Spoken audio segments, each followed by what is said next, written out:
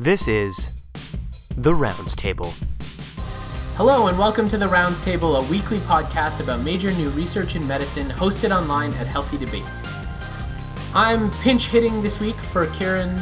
I am your guest host, Amol Verma, one of the internists at St. Michael's Hospital in Toronto, and I'm joined today by my friend Fahad Razak, also an internist at St. Mike's in Toronto. Hey Fahad, how's it going? Great, it's great to be back. So, Fahad, you wanted to talk about body weight fluctuations and outcomes in coronary disease. So tell me, what's the bottom line from this study? So the main message, this was a post hoc analysis of a prior trial called the TNT trial, which was a lipid lowering trial. And these researchers looked at patients who had fluctuations in body weight during that trial, and they found that it was related to higher rates of mortality, cardiovascular events, and even cardiovascular risk factors like diabetes. Okay, so tell me a bit about this background. What did we know about body weight fluctuation before this study? Why is this study novel and interesting? Yeah, so at its broadest level, weight loss, something that we counsel a lot of our overweight and obese patients around, is thought to improve a lot of health outcomes. Interestingly, this relationship between body weight and outcomes, though, is not as established in patients who already have an underlying disease, for example, cardiovascular disease, renal failure. And there's something called the obesity paradox, which is that some studies have suggested that patients with higher body weight, once they have an underlying disease, may have better survival. And that's controversial, and there's a lot of research around that. Now, what about weight fluctuation? We commonly prescribe to our patients a weight loss regimen, get more exercise, eat better. And unfortunately, for many of our patients, what ends up happening is weight cycling and weight fluctuation. They lose some weight, they gain some weight. They lose some weight, they gain some weight. And that phenomena of weight cycling itself has also been linked a number of decades ago, actually, to increased mortality. Now, the question is, in a secondary prevention group, so in patients with existing coronary disease, is weight fluctuation harmful? Does it have a link to cardiovascular outcomes or mortality? And that's what these authors looked at. I mean, this strikes me as a very relevant question as someone, whose weight can sometimes fluctuate. Yes, your weight does fluctuate. Yeah, so I'm curious. Okay, so tell me about this study. You said that it's a post hoc analysis of a randomized trial. So tell me about the study and the participants that were in the study. Right. So this is a post hoc analysis of 10,001 patients with already existing coronary disease who were in a lipid lowering trial called a TNT trial. The trial looked at 10 milligrams versus 80 milligrams of atorvastatin, and it had follow-up of these individuals in 3-month intervals initially, and then every 6 months to a median of about 5 years of follow-up. During these follow-up clinic appointments, they also measured body weight, so they were able to capture body weight fluctuation in the follow-up interval. And there's a lot of ways that you can think about body weight fluctuation, and what they looked at was one core measure, which is the absolute difference in body weight between clinic visits, and then they averaged that over all of the clinic visits. So there was an average rate of change in body weight. And then they did statistical modeling around whether that change was predictive of outcomes like death or cardiovascular events. They used two ways of looking at it. Without getting into too many details, they used a time-dependent Cox model because the exposure, in this case body weight, was fluctuating over the follow-up interval. They also divided up individuals just into quintiles of fluctuation. Individuals who had very low changes, individuals who had very high changes at the highest quintile, and then looked at what happened over time. And just so I understand how they came up with this measure of changes in body weight, did they, it was like the absolute value of the change, so if your body weight went up or went down, they counted that as the same amount? Went up by 5 or down by 5 pounds, that would be... That's exactly right. And it's that idea that it's the fluctuation, not weight loss or weight gain, but the fluctuation itself may be harmful. You may wonder, well, maybe people lose weight because it's part of an illness. They have an underlying cancer. Or maybe they gain weight consistently because they have heart failure and they're accumulating fluid. So in a lot of their sensitivity analysis, they looked at for the direction of change as well to see if that would explain the effect. Without jumping ahead to the results, it didn't affect it. But essentially this is a question with a lot of potential confounding. And so they tried to cut the data many, many ways to see whether they were consistently seeing the same effect. Okay, perfect. So what did they find? So among patients in the highest quintile of body weight variation, the risk of coronary events was 64% higher. The risk of cardiovascular events was 85% higher. Death was 124% higher. Myocardial infarction and stroke also higher. For stroke was 136% higher. I'm giving percentages to you because, as I mentioned, this is a heavily confounded question. So I could also report absolute differences in rates, which I will shortly, but it's really important to adjust for all the other differences between individuals, age differences, comorbidities, etc. If you looked at completely unadjusted models and just crude rates, for example, for cardiovascular events overall, the rate in the lowest quintile over 5 years was 22.4% versus 36.9% in the highest quintile of weight fluctuation, which is an absolute difference of 14%. So a very large absolute difference. I don't think in this case we should put too much focus on that absolute difference because of this problem of confounding. And the outcome was a composite outcome of cardiovascular endpoints? That's right. But they looked at it, they then further looked at just death, specific cardiovascular outcomes like stroke or MI. They saw the same pattern across all of these different outcomes. I think the overall conclusion of this study is that, yes, it's just the fluctuation itself that's very predictive, above and beyond all other cardiovascular risk factors. So remember, they're also capturing your average BMI at the start of this trial. So they're accounting for the fact that some individuals are obese to start, some are normal weight, some are overweight. They're looking at all other things adjusted for, like hypertension rates, lipid levels, et cetera, et cetera. But above and beyond all of those risk factors, then weight fluctuation seems predictive. We'll never have, obviously, a randomized trial to show this. To the credit of these authors, they looked at variability using many different measures of variability. I mentioned clinic-to-clinic changes, but they also looked at overall standard deviations. They looked at overall fluctuation over longer periods of time or shorter periods of time, so not just subsequent clinic visits. And they found the same effect over and over again. So I'm struggling with what to do with this result because it's so counterintuitive to what we understand about weight loss and weight gain. It strikes me that this is a very testable question in many other data sets. So, there's lots of studies of weight gain or weight loss and interventions to try to help people lose weight. So isn't this something you could replicate in many other trial data sets? Yes. So as I mentioned, in a patient population without pre-existing cardiovascular disease, there is already evidence. The first studies were done more than 2 decades ago to show that just variability above and beyond your baseline weight was predictive of all-cause mortality. This could be tested in other data sets. The prior evidence around variability, as I mentioned, it's not a sure thing. It is a controversial body of literature. This is the first study. The reason why it's in the New England Journal, it's the first study that's looking at a patient population with pre-existing cardiovascular disease. And it's also a patient population where you would counsel around weight loss, so potentially inducing fluctuations. And so it is potentially very clinically relevant. I definitely would not be changing clinical practice around this, but it is clearly an important question to ask because the truth is many individuals may not achieve stable weight loss, but in fact have fluctuations in their weight throughout their lifetime. So bring this to the bedside for me. You said that this wouldn't change clinical practice for you. So should we still recommend that patients lose weight and try to achieve healthy weight loss? Is that an unsafe thing to do? If I have a patient who tries to lose weight and then their weight, they gain weight again, should I tell them, what, calm down, settle down what you're doing, just maintain your current body weight? Like, what do I do with this information?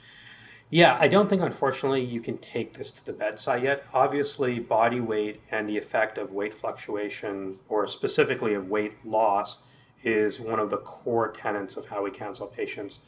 The majority of our patients are counseled around weight loss if they're overweight or obese to start. And so I wouldn't take this one study and change clinical practice, but it is a very important question. It does raise this, worrying observation that fluctuations in weight, which is what in fact happens with many of our patients, may in fact be harmful. So I think we're going to see further validating studies. Obviously, there's a lot of clinical trial data sets out there that have looked at cardiovascular disease and secondary prevention. I'm sure, the race is on after this trial to look at other data sets now to see what they find. Okay, fascinating. I kind of hate you for introducing this degree of confusion into my clinical practice. Well, as a South Asian with pre-existing coronary disease and whose weight obviously does fluctuate, I feel bad for you. Yeah, well, at least this is some evidence to suggest maybe I'll just stop trying to lose weight altogether. Okay, time to change gears. So before we move on to our second article, Emily and Shaliza have a segment on sepsis. that they are going to share with us. Hello, listeners. It's Emily and Shaliza, and we are back with a new special segment. We are so excited to share the new Sepsis 3 criteria, including changes to the definitions of sepsis and septic shock, as well as new prognosticating measures for sepsis, including the Q-SOFA and SOFA scores. We will also discuss the new guidelines for managing sepsis. So Shaliza, before we go into the new Sepsis 3 criteria, can you give us a bit of background on sepsis? Hey Emily and our listeners, glad to be back. Sepsis occurs when inflammatory mediators released into the bloodstream to fight infection trigger a cascade of changes that can ultimately lead to organ damage and/or failure. Sepsis accounts for 10% of admissions to the ICU and is associated with 10 to 20% in-hospital mortality. Previously, we used the term systemic inflammatory response syndrome, also known as SIRS, to define the syndrome. This consisted of an abnormal temperature, heart rate, respiratory rate, and white blood cell count.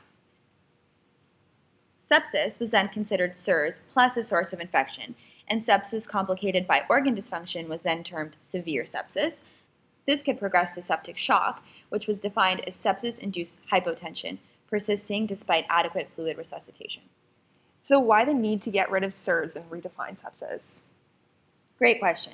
The reason for the redefinition is that no gold standard test exists for diagnosis, and therefore definitions and criteria that were clear and filled multiple domains were required.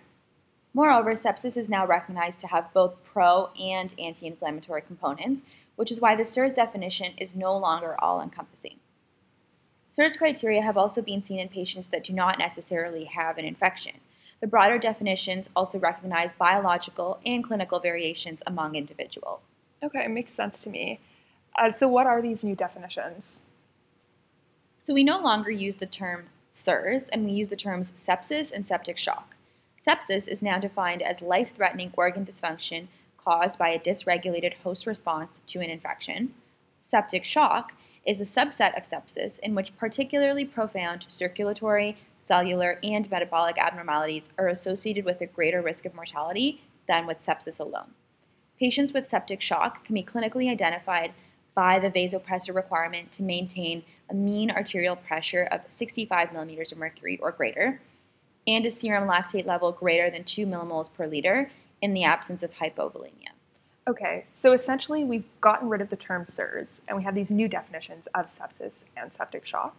So how do clinicians apply these concepts day to day? We can use a new measure called the Sequential Sepsis-Related Organ Failure Assessment SOFA score in hospitalized patients with suspected infection to predict organ dysfunction and mortality. Even patients presenting with modest dysfunction can deteriorate quickly. Those with 2 or more points on the SOFA score have an in-hospital mortality of greater than 10%. SOFA is defined using measures of multiple organ functioning, such as the PaO2 over FiO2 ratio for respiratory status, platelets for coagulation, bilirubin for liver status, the MAP and catecholamine dose for cardiovascular status, the GCS score, and creatinine urine output for renal function. I've heard a little bit about this quick SOFA score, or Q-SOFA. Tell us a little bit about that. The Q-SOFA scoring system is used in settings where the components of SOFA are not always measured, since SOFA is typically measured in the ICU in order to predict mortality. We can use the Q-SOFA in out-of-hospital, emergency department, or general hospital ward settings. Q-SOFA ranges from 0 to 3, where you get 1 point each for respiratory rate greater than 21 breaths per minute, systolic arterial blood pressure less than or equal to 100 millimeters of mercury, or altered mental status. A significant rise is 2 or more points in the Q-SOFA score. And I'm going to tell you a little bit about the new guidelines for managing sepsis. So first of all, the former 2012 sepsis guidelines recommended using endpoints via early goal-directed therapy, also known as EGDT. The EGDT included a stepwise process to achieve certain targets for CVP, MAP, and central venous oxygen saturation, and hemoglobin, and we used these metrics nationally. How do the new guidelines reflect these changes we've been discussing? The 2016 guidelines have removed standard EGDT resuscitation targets. The guidelines instead recommend that sepsis-induced hypoperfusion be treated with at least 30 milliliters per kilogram of intravenous crystalloid given in 3 hours or less. It also recommends that instead of using static measures such as CVP to reassess, that we use frequent clinical reassessment and dynamic measures such as arterial pulse pressure variation, ultrasound assessment of IVC variation with respiration, and cardiac output response to passive leg raise. The other key component is managing the infection itself and anatomical source control. Mortality increases with delay of starting antibiotics. This must be done in addition to early cultures and daily review to modify antimicrobials. Okay, so we've covered a lot in this segment so far. Let's summarize. What are the key take-home points? First of all, we have new definitions of sepsis and septic shock to better encompass the pro and anti-inflammatory traits of sepsis and to recognize individual variation. Second of all, we have new prognostic scores, the Q-SOFA and SOFA. In the case of SOFA, having 2 or more points above baseline is predictive of in-hospital mortality and length of stay. For Q-SOFA, 2 or more points is predictive of in-hospital mortality. SOFA is quite useful for ICU patients and Q-SOFA for out-of-hospital or emergency department patients. Third of all, we have these new management goals in which usual care, or what physicians feel is best for an individual patient's clinical scenario, is encouraged rather than EGDT. I think that's a great summary, thank you. You know, I feel as though we nailed sepsis in 5 minutes. I thought it was supposed to be a golden hour. Nice one, Emily. Thanks, and thank you to our listeners. Okay, thanks, Emily and Shaliza. Let's get back to the episode. So the second article for today's, sort of grab bag of goodness, we're sort of bouncing around different clinical topics today. I wanted to talk a little bit about post-operative troponin measurement and its association with mortality. And these are new results from the VISION study. So Mo, what's the overall finding? Do you want to know what the vision is from these results? Do you want to know what we can see from these findings? Again, I really don't miss this. So this was a prospective cohort study of nearly 22,000 patients who were aged 45 years or older and who were undergoing an inpatient non-cardiac surgery. And the authors found that people who had elevated post-operative troponin had higher 30-day mortality even when they didn't have any symptoms of having ischemia or coronary events. Wow, fascinating and ominous. So what did we know prior to the VISION study? Yeah, so actually from results from a previous iteration of the VISION study, what we knew was that there's this phenomenon called, that has been given the label MINS, or myocardial injury after non-cardiac surgery, MINS. And we know that if you have troponin elevations after surgery, it's been associated with higher post-operative mortality. The questions that this study were trying to ask were, one, what about these new troponin assays? So the first iteration of this study, of the VISION study, published results on about 15,000 patients using older traditional troponin assays.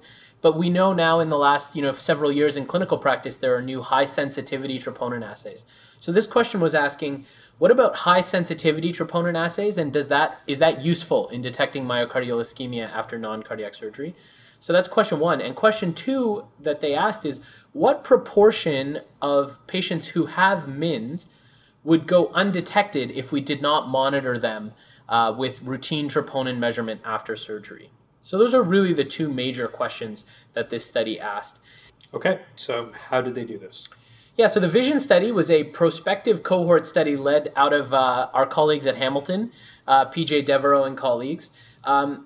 It was a prospective cohort study at 23 centers all around the world. They recruited an enormous number of patients, like nearly 22,000 patients, who were theoretically a representative sample of adults. So they had a sampling method, including both evenings and weekends and daytimes, to try to make this as representative as possible for all adults over the age of 45 undergoing non-cardiac surgery who were staying in hospital at least for one night. So they could have low-risk surgeries, but they needed to be an inpatient procedure. And as I mentioned, this iteration of the study was using the new high-sensitivity troponin assays.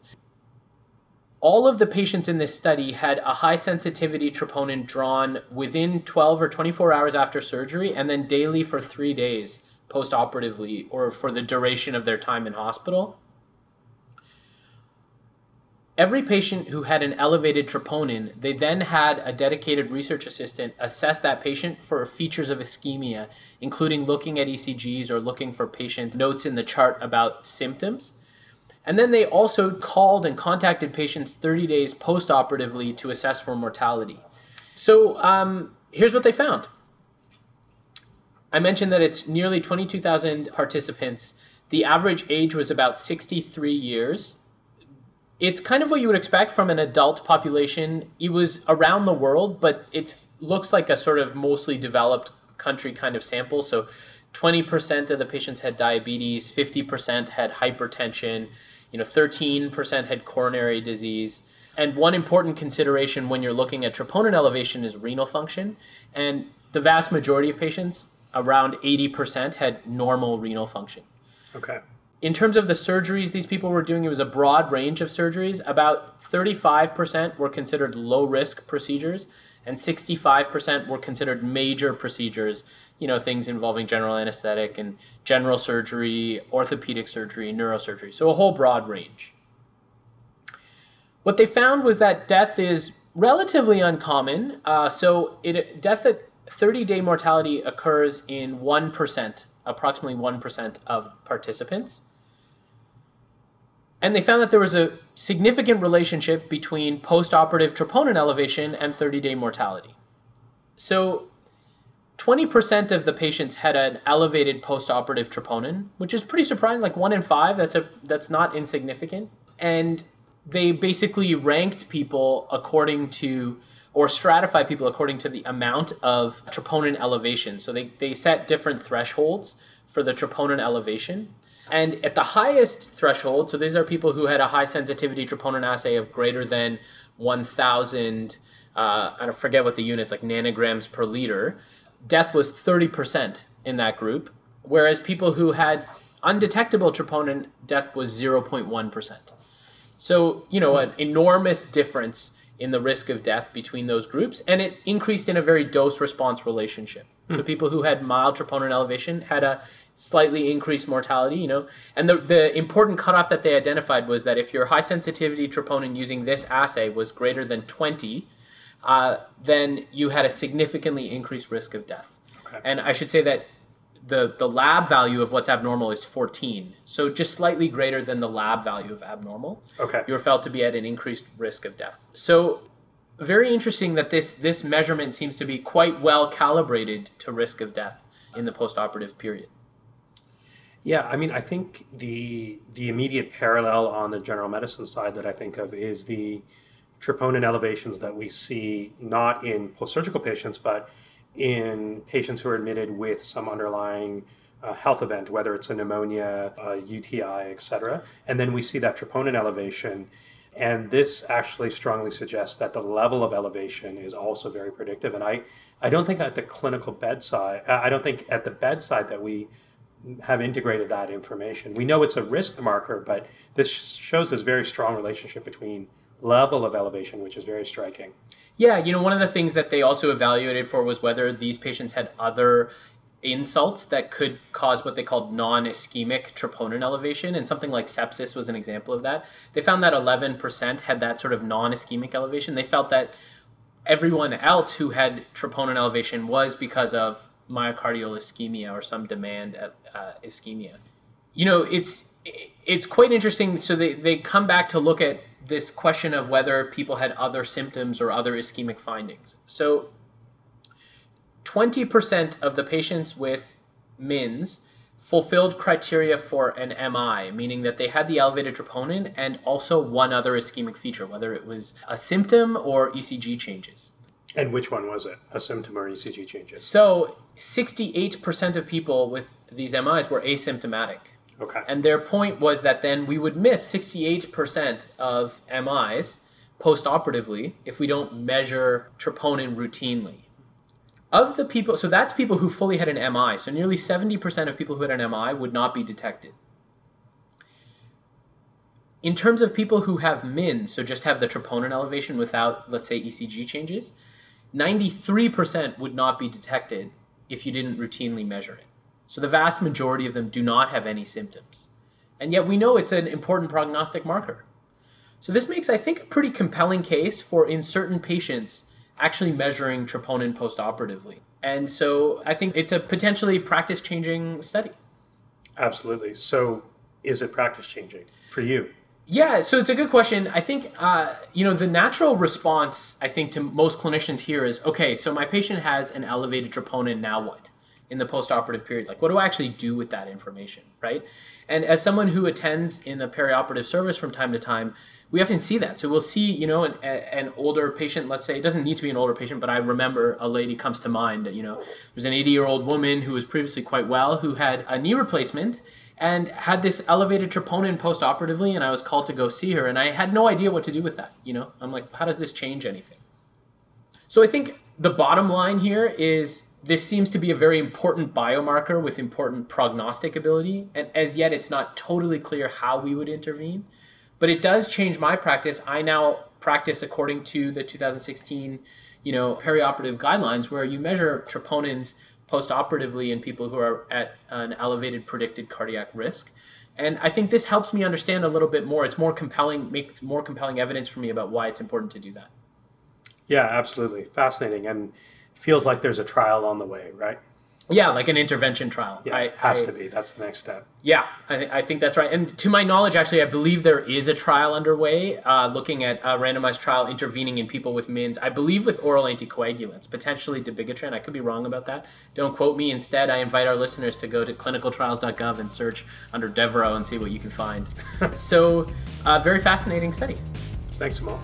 Okay, Fahad, we've bounced around a few different clinical topics. Time to land on our favorite part of the show, the good stuff segment. I invite you to tell me something I probably have already heard about from the New York Times, as you're wont to do with your good stuff recommendations for our highly learned audience. Well, I see you miss me as well. So this is not from the New York Times. It's from the Washington Post. A much lesser known outlet. That's right. And unfortunately, it's depressing. And it kind of made my stomach turn a bit. It's an article about the largest outbreak of measles that's ever happened in Minnesota. 41 cases have emerged in the last few months, centered heavily among the Somali community. And just to provide some context for this outbreak, just over a decade ago, the rates of MMR vaccine use among the Somali community in Minnesota was about 92%, higher than the U.S. average.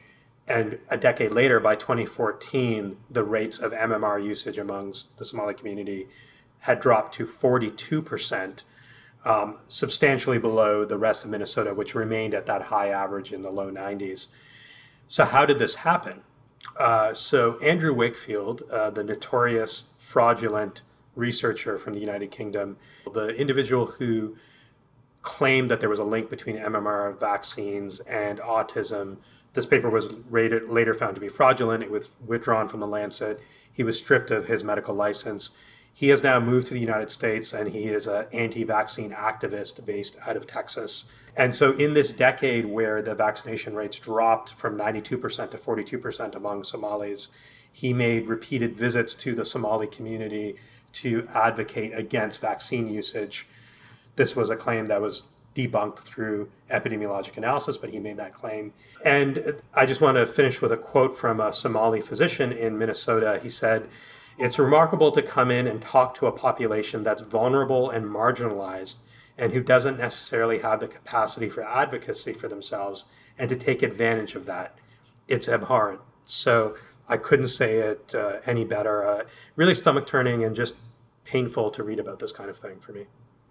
Okay, thanks for bringing that up. I didn't know that that's what Wakefield was up to in his post-Lancet days. Furthering his good work in the world. Okay, so my good stuff segment is a bit of a change of pace. It's about an interesting new approach to birth control that's targeted at men. So this is a technology created by a startup company that's being rolled out in India, which is a technique that injects a polymer gel into the male epididymis, the sperm-carrying tubes in the scrotum. The gel has, and I quote the article, the consistency of melted chocolate, and it carries a positive charge that acts as a buffer on negatively charged sperm, damaging their heads and tails and rendering them infertile. So the treatment is reversible, and what you can do is you can give a second shot into the scrotum that breaks down the gel and then allows the sperm to reach the penis normally. So there's an expected launch of this across India over the next couple of years.